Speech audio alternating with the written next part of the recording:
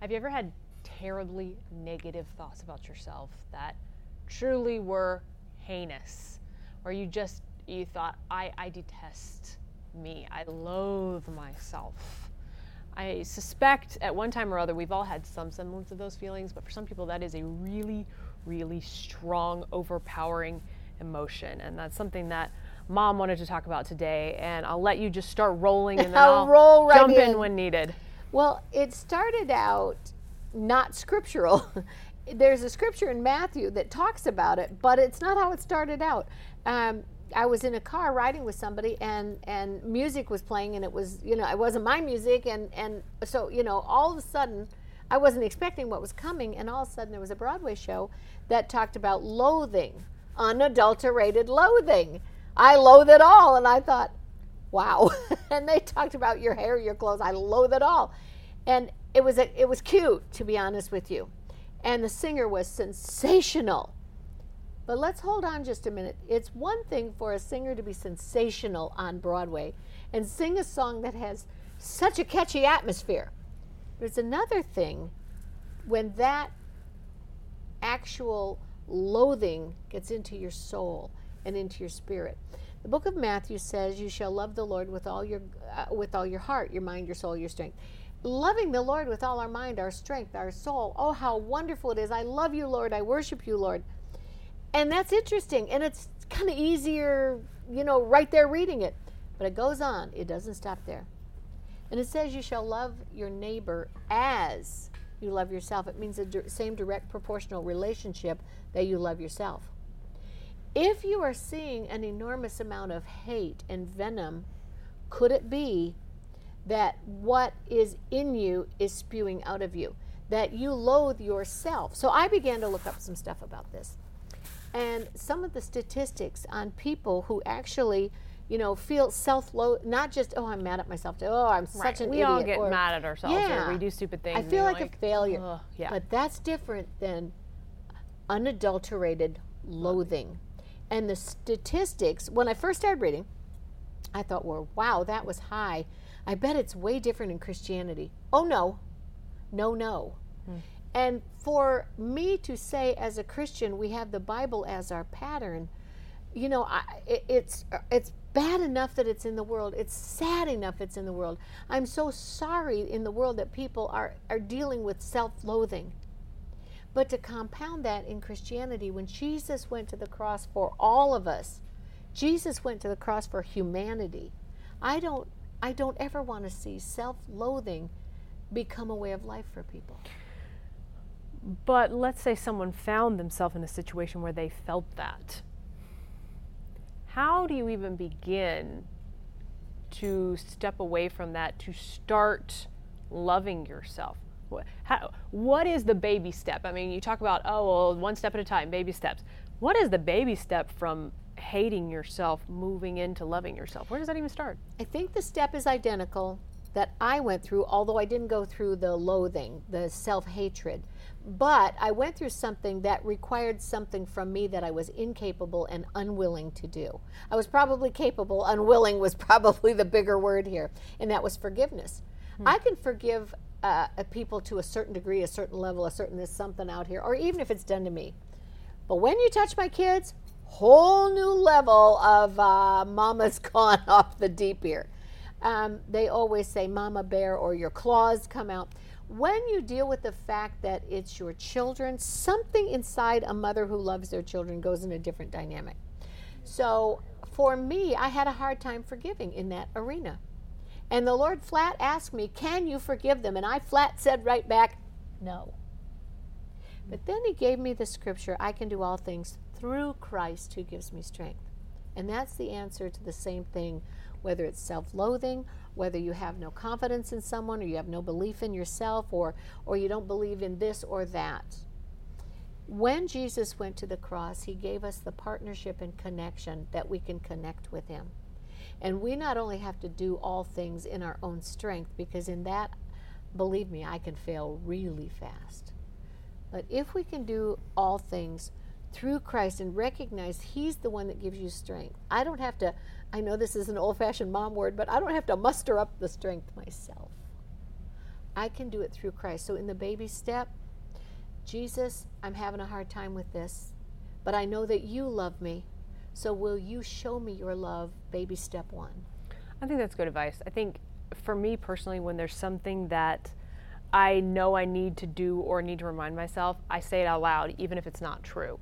I repeat those things, I confess it, I write it, I do those things daily, constantly, where it's in front of me. I put it in front of me, I put it on my mirror, I put it at the door, I put it wherever I need to put it, where it's constantly on my mind. And if it's something that is simple as, I like myself. And that may be something that is a really big step for someone. And that may sound stupid to others, but frankly, who cares?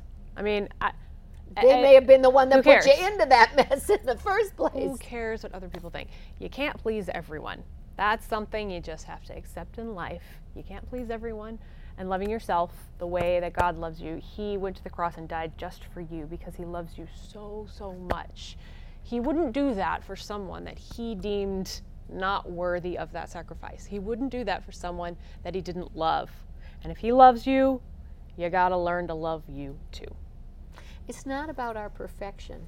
You know that I started out in this life a really, really unsuccessful perfectionist, because perfectionist is unattainable. If I would get a 98, I'd cry myself to sleep. Perfection is an illusion. It's not real. No, Jesus was the only perfect person that walked on the earth. We are to walk in excellence, but I felt like the self-pressure of walking in perfection, and I'm not kidding, if I got a 98 on a test, I cried myself to sleep. That is destructive. Excellence is productive, but self-loathing or perfectionism is destructive. And one of the things that I discovered that I thought was actually kind of really cool when I could attach myself to the Word of God was, I remember, and you said this about writing it down, I am like, they all know this, a post-it sticky note kind of person. In fact, when I go into somewhere like a Staples, I like migrate. It's almost like I can smell out where the sticky notes are, and if I have 100 of them, I need 102. I mean, it's just that I just love those. And so I did one thing when I was about maybe 20 years ago, when I was really, really battling a physical thing, and it was in my stomach. We couldn't figure it out. They did x-rays, ultrasounds. We tried everything we could think of it, and for some reason it wasn't working. And I never knew when, and for me, this is terrible to say, but you know, I couldn't, my food would just come throwing back up, and it didn't make any sense to me. I wasn't allergic to it.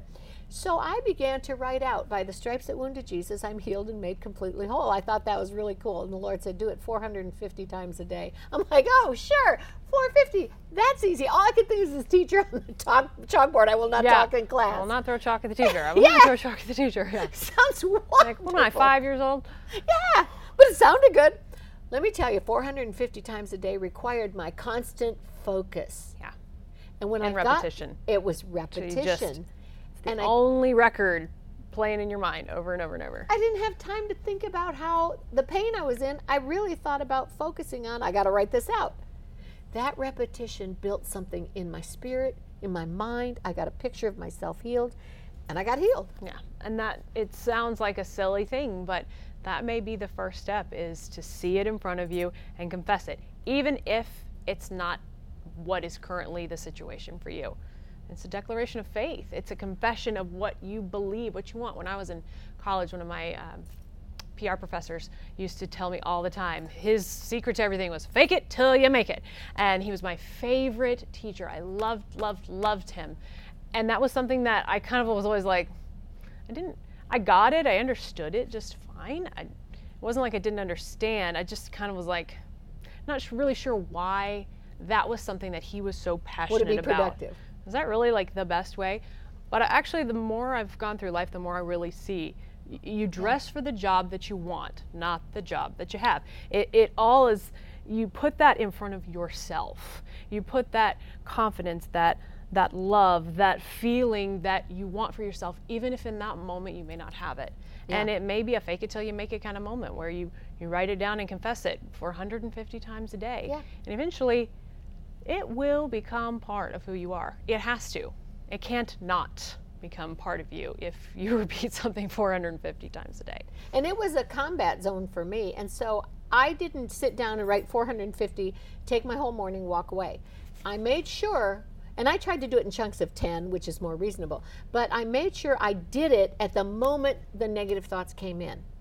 Oh, Satan, if that's how you want to play, by the stripes that wounded Jesus, I am healed and made completely whole. I wasn't healed and I was certainly not whole. But like, okay, Satan, you want to play dirty? Here we go. Say it one more time. By the stripes that wounded Jesus. So every time those thoughts came into my mind, I had to take an action. When those thoughts come into your mind and you don't act, you get bigger thoughts. Yeah. So I took an action and I said, by the stripes that wounded Jesus, I'm healed and made completely whole. And then finally, Satan backed down and I was healed. Yeah, it becomes a declaration of faith for you. And you start believing it yourself. You start saying, I am who he says I am. I am healed. I am whole. I am righteous. I am a child of the King. And then before you know it, you become exactly what you're confessing. So the answer for the short version is start with a baby step, confessing, believing, seeing yourself the way that God sees you, even if it's a fake it till you make it. Give it a try. With Post-it notes. I highly doubt you can make it a whole lot worse if you confess what God is saying about you. He loves you. He wouldn't say those things about you if he didn't mean it. He's not a man that he should lie. Remember that. Thanks for tuning in today. Forward this on if you know someone who maybe needs a little confidence boost or needs to remember who they are. Remember who God made them to be. Remember that they are unique and special and loved by the King of Kings. We'll see you next time. Thank you for listening to our podcast. We have a special offer available for you. Just click on the link in the description for your free download. And don't forget to subscribe and turn on your notifications. We'll see you next time here at Richard Roberts ORM.